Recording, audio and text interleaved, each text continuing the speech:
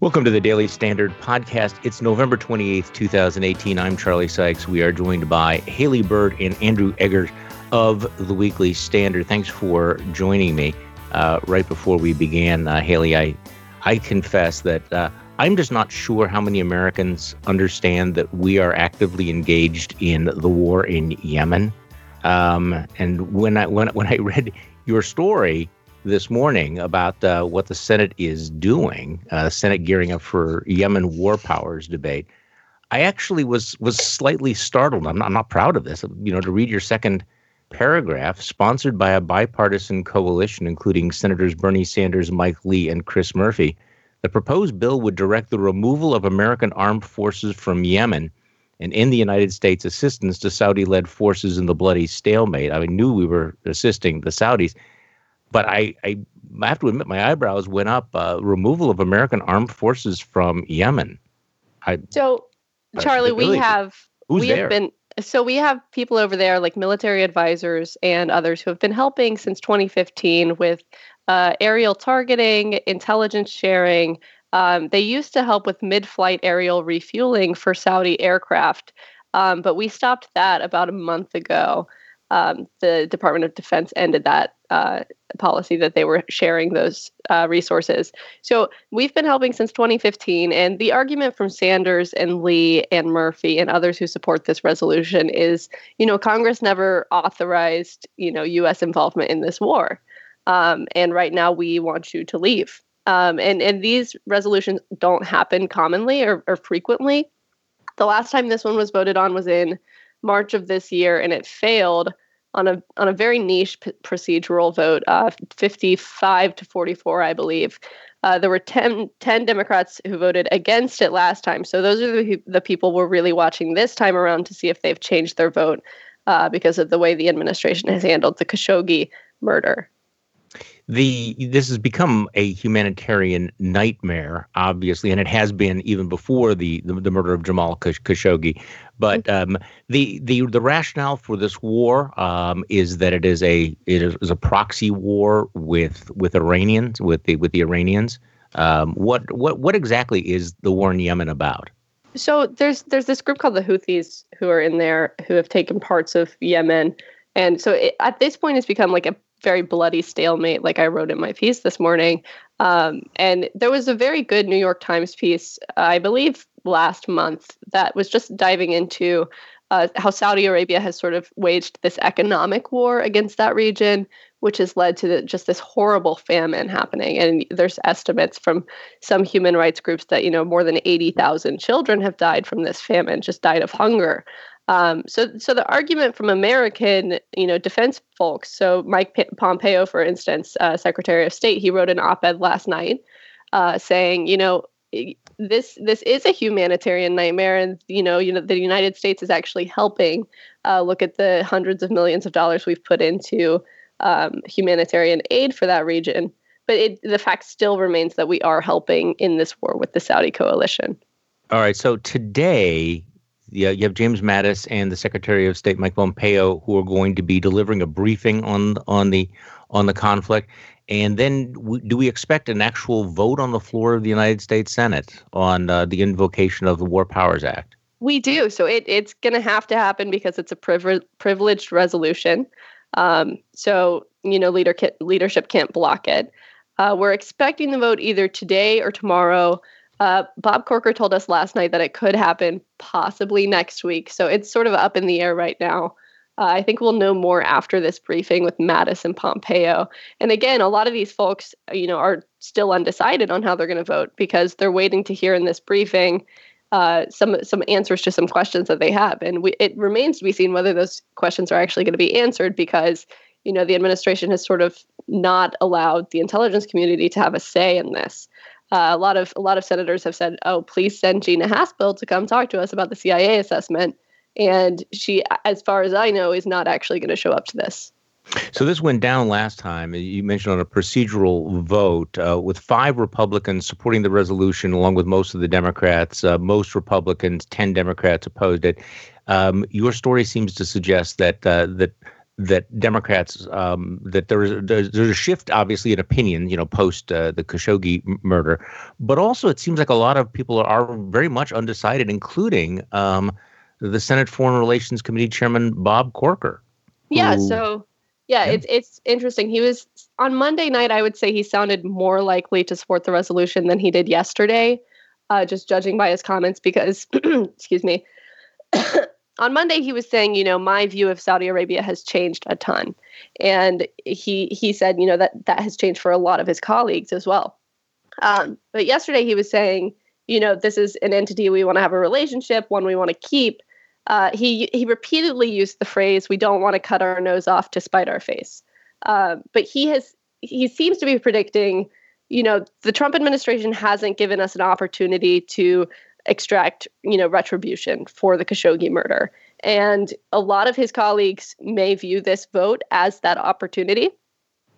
He's saying, there's an imbalance that needs to be fixed. And go ahead. Sure. Go ahead.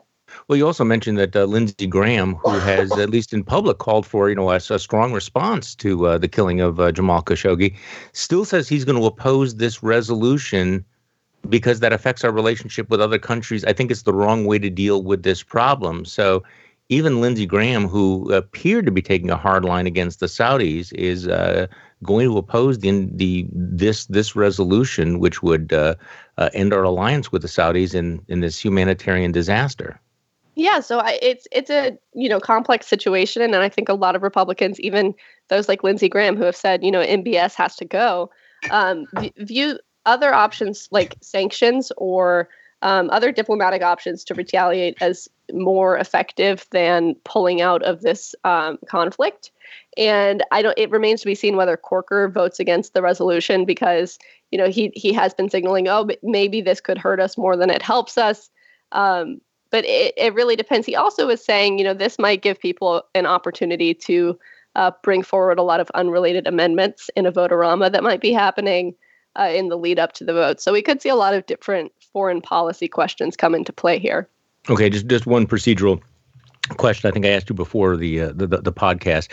This is not just a non-binding resolution. This is the real deal. If it in fact passes the Senate, though, it would have to go to the House of Representatives, correct? Yes. So it's a war power resolution. So it's invoking the War Powers Act from the 1970s. And the administration's stance is, Congress, the White House has this power and Congress can't do this.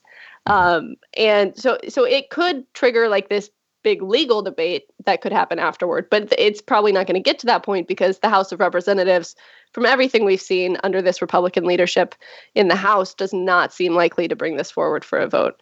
Yeah, I wanted to start with this. I want to get to the Mueller Manafort Trump tweet meltdown in a moment, but I wanted to start with this because this seems to be in this category of grotesquely undercovered stories in the era of Trump, that we actually are engaged in this war. And as I mentioned to you before, I'm old enough to remember when we actually knew about the wars this country was engaged in. We had more robust debates about it than we have now, and this strikes me as perhaps not even in the top 10 stories in the public's consciousness. So, Andrew, could you explain where we're at now in the Mueller investigation? We have had just a series of developments over the last 48 hours, to navigate, including the revelation that Paul Manafort, or at least the special prosecutor said Paul Manafort was lying to the special prosecutor, had broken his deal. They want to move ahead with sentencing. Then we have the story, big question mark over that story. I put asterisks all around the Guardian story that suggests that Paul Manafort had met with Julian Assange. Then we get, of course, the Jerome Corsi story, conspiracy theorist, a buddy of Roger Stone, who apparently now has entered into a joint defense agreement with Donald Trump, refusing to agree to a plea deal, leaking documents to the Washington Post, which certainly seem to suggest that he and Roger Stone had foreknowledge of all of this. I'm just taking all this down. And then we have the story that Paul Manafort, all along, when he was purportedly cooperating with the special counsel, was feeding information about this to Trump's lawyers. So, I mean, and then, of course, you have the president's tweet meltdown this morning. So what the hell, Andrew? Where are we at? Yeah, I mean, you sort of just hit every major highlight, Charlie, which is that it's been. I figured I missed something, but yeah, it's been a very, very crazy few days. The sort of official White House line, depending on who you're listening to, is one of two things. On the one hand, you have Sarah Sanders speaking up yesterday and saying, look, the president still knows that he's innocent of anything regarding collusion. He still knows this whole thing's a big non-story, and so he's not really worried or concerned about it. And then if you listen to Trump himself, as he, goes day after day into sort of Twitter storm after Twitter storm after Twitter storm about Mueller and about his purported crimes against justice and his gang of angry Democrats who are determined never to prosecute, Hillary Clinton for anything she did, but are determined to bring Trump down. The crazy thing he did this morning was retweet this meme showing a whole slew of his political opponents, from Barack Obama to Bill and Hillary Clinton to Mueller to who all was in there, to James Comey to Loretta Lynch, just like the whole Rod Rosenstein, his own deputy attorney general who he appointed, all these people behind bars in prison saying, when will the trials for treason start? So that was clearly Trump is melting down in a lot of ways here. But yes, as far as the actual story of the new developments in the probe are concerned, it's mostly centered around these people like Jerome Corsi and Roger Stone, who are essentially, they just muddy the waters a lot more, right? Because the big question around all of these reports about Manafort and Stone and Corsi has always been, did Stone, who was, a big figure in the Trump campaign at this time in 2016, did he have foreknowledge was he even perhaps tied up in planning this big WikiLeaks thing where the emails that were stolen from the Democratic National Committee and the Hillary Clinton campaign were leaked? Obviously was a huge deal in the 2016 election. And the question is, was Stone tied up in that? Now, Corsi is saying that, yes, there was some connection between the two of them, that Stone wanted him to communicate with WikiLeaks in order to time this drop to distract from the Access Hollywood tape. I mean, just as I'm trying to go over all of this, it's like playing, buzzword bingo or something like that. That's how confusing this whole story is, because it connects with all these different things. I think that the main takeaway, sort of coming out of this sort of howling whirlwind of terms and names and things like that, is that, all these people are grifters. All these people are conspiracy theorists and hacks. Corsi, Stone, Manafort, obviously. It doesn't pay overly much to try to look at the ramblings of all of these nuts and try to, deduce out where each of them is telling the truth and where each of them is trying to lie to save their own skin or to make themselves look important or whatever. I think that the big takeaway is that, when there's a guy like Mueller who is in possession of so many, sort of procedural weapons and so many resources and things like that, who is able to nab any of these guys for any lie that they tell him, clearly the fact that all of these guys are playing off of one another and trying to get, the upper hand on one another and things like that is good news for Mueller specifically, right? If Mueller's trying to get his hands on the truth, he's going to have all kinds of leverage over these kinds of people. Now, the fact still remains that Trump continues to deny that he or anyone in his campaign ever participated in anything resembling collusion, and that may very well still be the case, right? I mean, that has not been disproven at all. Like that. In fact, as far as I'm concerned, that's still the strongest possibility that there wasn't anything. Any direct communication between Trump, the Trump campaign, and Russia. However, I think that what we have learned, if anything, from these last few days of stories is that if such collusion did occur, that it's more likely than ever that Mueller is going to be able to sort of ferret that out. Every time there's a new story like this with a new person who is potentially going to get nabbed on lying to the FBI charges, a new person who's trying to, have to do a plea deal or whatever. I mean, it only strengthens Mueller's hand at this point.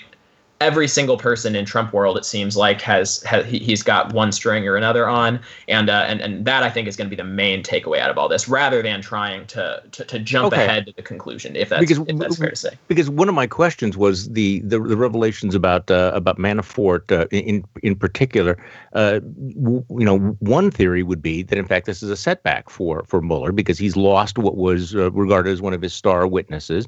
It now turns out that behind his back he was feeding information to Trump's lawyers, and so there's going to be no trial in which Paul Manafort and Corsi are going to be the star witnesses. So, is this an indication that perhaps Mueller did not have all the cards that he thought he would have? Well, my rejoinder to that would be, Mueller would not be able to nab Manafort for lying unless he were already possessed of the information that Manafort was supposedly misleading him about, right? So, I mean, the fact that he's able to get Manafort at the same time that Manafort is supposedly on some level communicating with Trump's legal team.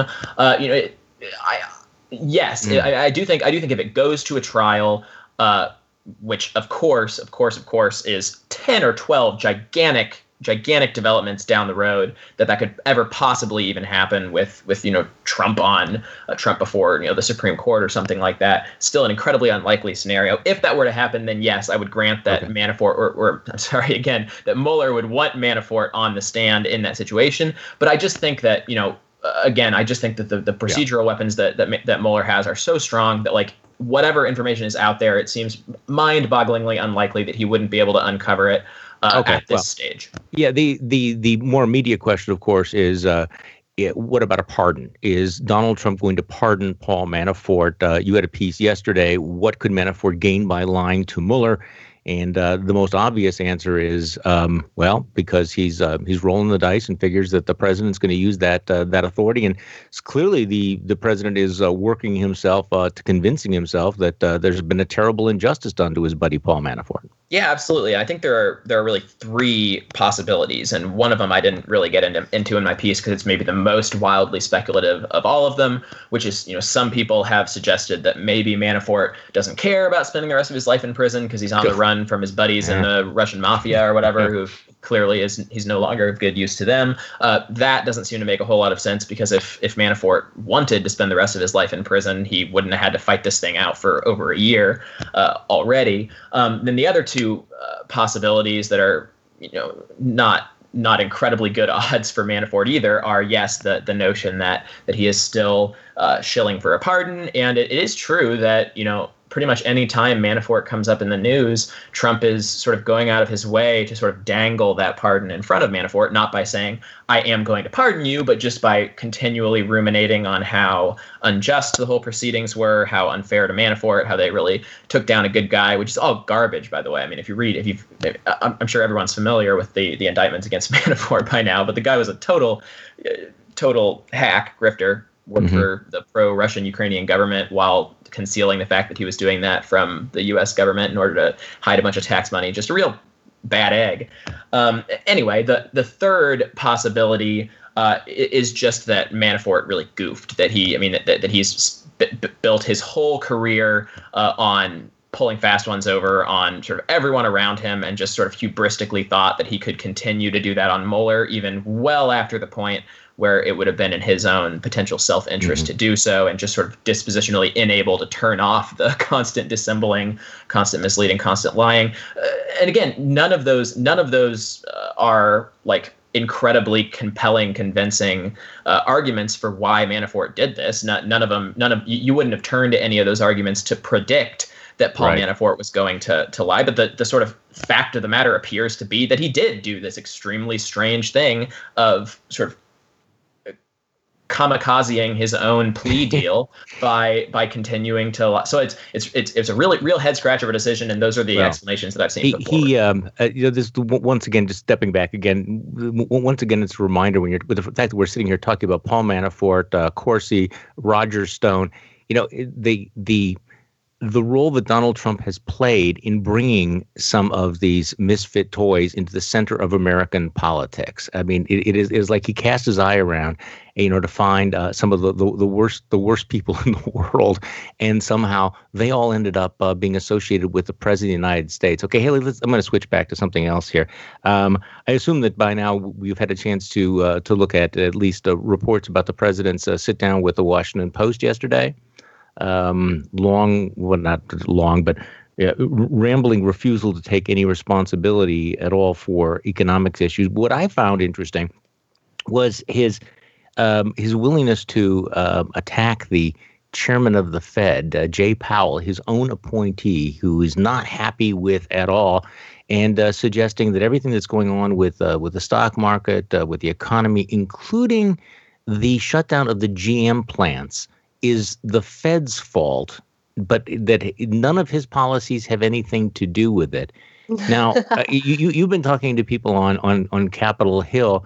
The president has threatened to invoke his national security tariffs against the auto industry. Any sense what the next step is? The president of the United States essentially threatening retaliation against General Motors for these layoffs? So it's fascinating, but it wouldn't be entirely surprising. And the thing here is, the president has sort of waged this ongoing war against U.S. auto manufacturers. You have, steel and aluminum tariffs, and you have these new auto rules in NAFTA that are going to increase cost of compliance, and ultimately could lead to some manufacturers just leaving the United States and going abroad and just sucking it up and taking the 2.5% tariff that we have right now. But this is exactly the opposite of what the tariffs are supposed to do, right? I mean, in MAGA world, the tariffs are supposed to protect those manufacturing jobs. They're supposed to bring manufacturing jobs here. Exactly. So his argument is, if we put up 25% tariffs on foreign automobiles, and that also includes some automobile parts, that doesn't get talked about enough, because that would also hurt U.S. manufacturers who bring in parts from abroad and then put them together here. If he does that, I mean, it could, lead to some of them staying here because you still have to access that market. But overall, it's going to really hurt American consumers. Like, that's going to add thousands of dollars to the price of your vehicle. So it's just fascinating that I don't even know how to describe it. But basically, I talked to Rob Portman about this on Monday, which I think you had seen. And I asked him, do you think that's possible that he could retaliate by doing this? And he said, I hope not, because it'll make it even worse for autos in the United States. And so Portman, I also talked to him about the GM decision. GM hasn't said, oh, it was because of tariffs, but we do know they've lost about $1 billion because of the tariffs, which could pay for thousands of salaries. And so you had Sherrod Brown, who's the Democrat from Ohio, who actually finds himself aligned with President Trump on a lot of trade matters. He told me, bring that up with Trump. I don't know what to say to you. I don't think it's the tariffs to blame. Donald Trump, in an interview, I believe, with the Wall Street Journal on Monday or Tuesday night, was saying, totally unprovoked about this, just made sure to note that, oh, it's not the tariffs, by the way. It's not because of the tariffs that I've implemented that this is why they're moving. So there's a certain point where it's like, how many trade policies are you going to implement that are completely unfavorable to U.S. auto manufacturing, and then just like have a little fit every single time they make a decision like this? Yeah, if I could add one thing to that real quick, I think that's like a really crucial point, because this is one of the areas where, and this is maybe kind of a mean way to put it, but like the president's sort of incredibly short attention span and his fixation on tiny granular details, and the way that he sort of wields the whole sort of heft of U.S. policy in order to check these tiny little granular boxes that he sees as the really important things. This is one of those areas where that really becomes a danger, because what we've essentially seen here is the president playing whack-a-mole with with U.S. trade policy, where he sees a specific problem. The metal industries, domestic metal industries, can't compete with foreign metal. So we're going to implement a bunch of new tariffs in order to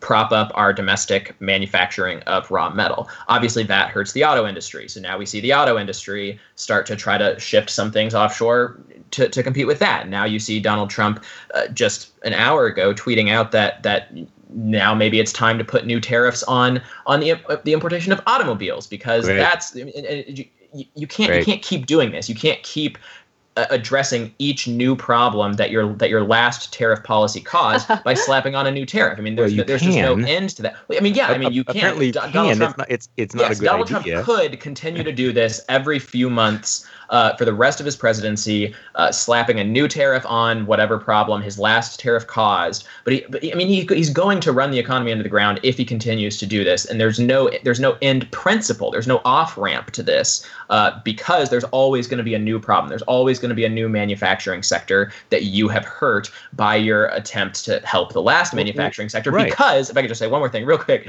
and the reason for that is because tariffs aren't they're not a net positive. Every time you implement a new tariff, you're removing economic value, and so you're making the thing harder on the next group than you are making it easier on the first group, and so it's just this big downward spiral, and that's all I have to say. And I would note also, it's some of the arguments that Trump has made and Sherrod Brown has made do have merit in the sense that yes, GM does benefit from the tax cut. Yes, they've benefited from bailouts, but there's basically 4 different fronts in which Trump has been attacking automakers in his trade policy.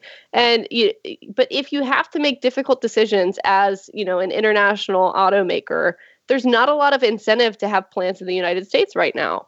And that fact is hard to ignore when Donald Trump is trying to make it even less friendly to automakers.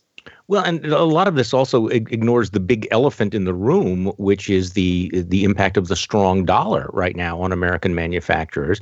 And the president, who seems to have these fixed ideas about tariffs, I'm not sure fully grasp the interplay of, for example, the massive deficits, the economic stimulation of the tax cut package, the stronger dollar, what impact that has on the imbalance of trade. Because despite everything he's doing, and Andrew, I like your whack-a-mole analogy, despite all he's doing on tariffs, the trade deficit, which is not that important, but the trade deficit keeps going up, because the strong dollar means that it is easier to buy foreign products and harder to sell American products abroad. And again, these things are all interconnected, and I don't know how we're going to be able to address this. Interesting vote, by the way, in the Senate. I want to talk about in just in a moment, and also another idea for going after the platforms. Apparently, we're going to be heading into another era of bad ideas. But today's Daily Standard podcast is brought to you by Mrs. Fields. Now, you've probably gotten some pretty weird or just useless holiday gifts. Don't you ever wish you would have just gotten cookies instead? For more than 40 years, Mrs. Fields has made delicious treats like their signature chocolate chip cookies, handcrafted frosted favorites, melt-in-your-mouth brownies, and Mrs. Fields gourmet gift tins and baskets make the perfect present to surprise and delight anybody on your list this season. At Mrs. Fields, their cookies and sweets are baked daily and always arrive fresh and flavorful. Ordering is easy, and they can ship your gift anywhere across the U.S. Plus, you can add, listen to this, you can add a personal touch with a custom message, company logo, or family photo, and the cookies will be delivered with that. Mrs. Field even offers a 100% customer satisfaction guarantee, which is pretty sweet. This year, send a fresh baked gift that no one can resist. So right now, get 20% off your order when you go to mrsfields.com and enter promo code STANDARD. That is 20% off any gift at mrsfields.com, promo code STANDARD. mrsfields.com, promo code STANDARD.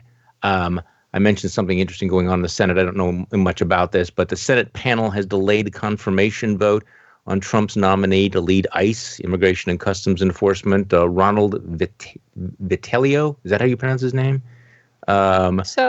Yeah, they apparently faced some criticism at the hearing after he refused to rule out the possibility that the Trump administration would resort again to separating parents and children at the border. And apparently today the Senate just decided not to hold the vote, which would suggest that he's got some problems. I just Googled that because you mentioned it. It looks like this basically just happened like a few minutes ago. I'll have to read up on that. But there are several, nominations right now that are facing increased scrutiny. I also saw the president, someone just reported saying the president doesn't really feel any urge to quickly nominate a new attorney general. Excellent. Great. Excellent. Wonderful. Yes. So, and you've had people like Chuck Grassley, Judiciary Committee Chair, saying, he should have nominated someone yesterday. So that pressure might build on Capitol Hill. That's something I'd be watching as well. You don't hear much from Whitaker, do you? Yeah, and the other fun thing about Matthew Whitaker is I just saw this on Twitter this morning, so this is not my original reporting, but it was 2 weeks ago that he said that the DOJ announced that he would sort of sit with ethics officials to figure out whether he needed to recuse himself from the Mueller probe, because obviously all of his positions about how it was illegal and should be disbanded and all those things that he made clear on cable news prior to his appointment, clearly those are an issue for his serving as the overseer of that probe. That was 2 weeks ago. He said they would meet with ethics officials. We haven't heard anything about that since. Sort of weird that hasn't happened yet, given that he seems to be settling in for the long haul, just as the president is sort of giving his most sort of outrageous attacks on the institution. Yet, just yesterday, Sarah Sanders would not commit to saying that the White House thinks that the indictments that Mueller has already brought forward against the Russian nationals and against people who lied to the officials, she would not say that those were legitimate indictments. It's really amazing, all these things that are happening right now in real time. It's what a time to be alive, right? Yeah, what a time to be alive.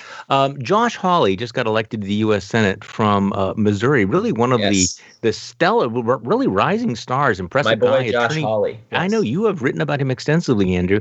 And if I'm reading this correctly, he is now floating ideas of regulating the internet platforms as if they were like public utilities. I can see that you're geared up on all. What the hell is Hawley talking about? I'm just not sure. Yes. Alas, Josh Hawley, whom I like, has, like so many of us before him, been guilty now of a bad tweet.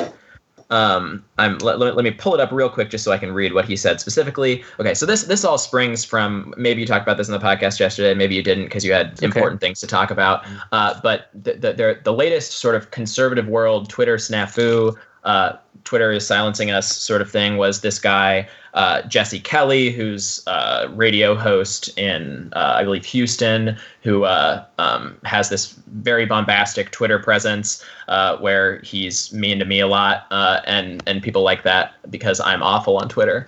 And so he got banned, I believe, over his tweeting some things about how like violence was great and underrated and we should like get back to like enjoying some low key violence in our culture. And people got mad, and he's back on Twitter now. But the sort of argument that burbled up over that was that because Twitter is not, quote unquote, a forum for a true diversity of political discourse, they should have to relinquish their status as a platform and be considered a publisher, the legal ramifications of which would be that Twitter would be legally liable for any potentially illegal content that was posted on their site, which Josh Hawley tweeted about yesterday, which is a really dumb argument that doesn't have anything to do with the law that's currently on the books. It involves misquoting the Communications Decency Act, which basically says that that platforms, the internet platforms like Twitter and Facebook or forums or what have you, that they have broad leeway to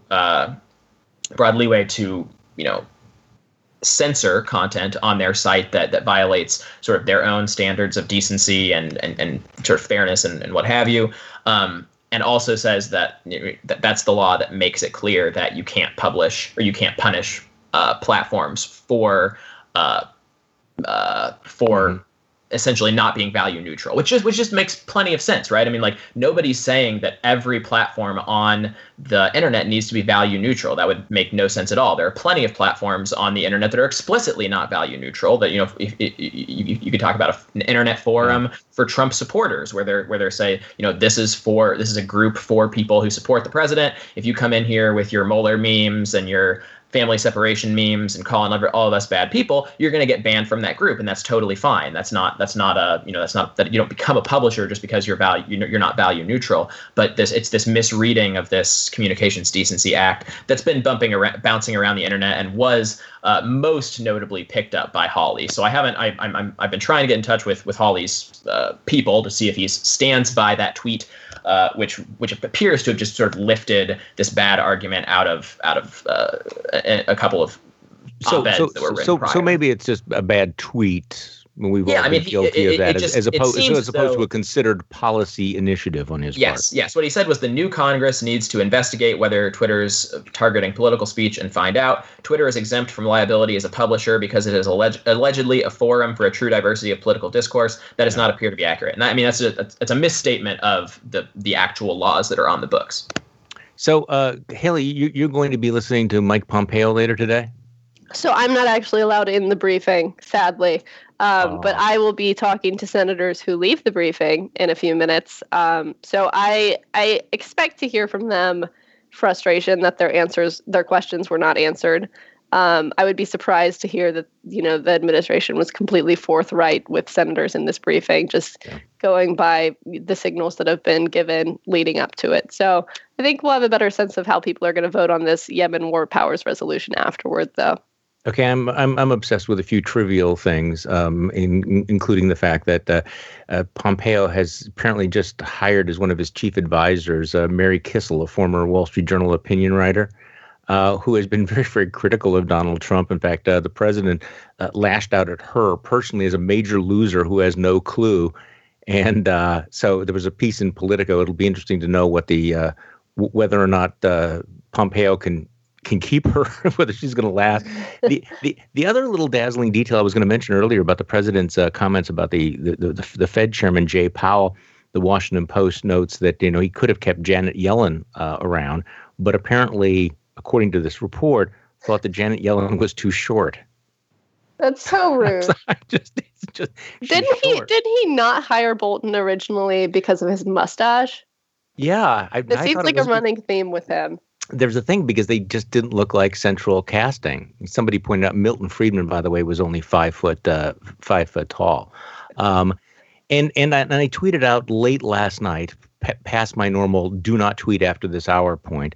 I broke my rule. The picture of Nikki Haley with Diamond and Silk. Yeah, that was good stuff. And I just tweeted it out. It says it breaks my heart. And she was like, talking about what brave, strong women they are. They're both grifters and con people. But man, she owned us. She owned us all of us who saw her. Aren't they from South Carolina? Heroes, right? No defense. Aren't Diamond and Silk from South Carolina? I don't know. That's a good question. I'm pretty sure they are, so that might be part of it. Well, okay, so I don't mind the fact that she had a picture taken. That happens all the time. But then she said, so proud of these strong, beautiful women. Hashtag girl power, Diamond and Silk. I'm wrong. They're from North Carolina, but it's next. It's next door. It's close. It's close enough. But my heart is actually still broken. At some point, though, we're going to have a conversation about climate change. Have you noticed that I avoid talking about that? Do you know why I avoid talking about climate change on this podcast? And in fact, life in general. It's because I'm actually not a climate scientist, and I know that anytime I open my mouth, that everything I say will be largely unsupported. And this is one of those debates that is incredibly frustrating, but it goes back to I think it's a basic question navigating the modern political world, which is who do you believe? Who do you trust? What constitutes evidence? Are you required to believe certain things? Is there any room for skepticism? And I have to admit that it's one of the most frustrating issues to watch playing out when obviously it's, in terms of like really important long-term consequences, it's hard to come up with something that is more significant. But I don't know. I mean, I'm not inviting you guys to jump in. I'm just saying that there's a reason why I'm actually trying to figure out how you can have a conversation and ask the questions that I have about it without having the Twitterization of all politics just drop on your head. You know what I mean about that? I think one way we could do that is to have our leaders actually read a report like this. And you saw Donald Trump. Yeah. His response was basically, "Oh, I don't believe it." And I highly doubt that the president actually read that report because it's like 1,000 pages long. But I think everyone would be, benefited if we all tried to inform ourselves on, what scientists actually believe in and what these effects could be. And so if our leaders, did put in the time to study this issue, I think it would be a more informed debate all around, which would be helpful. And I think, the age of just completely denying it has sort of moved on.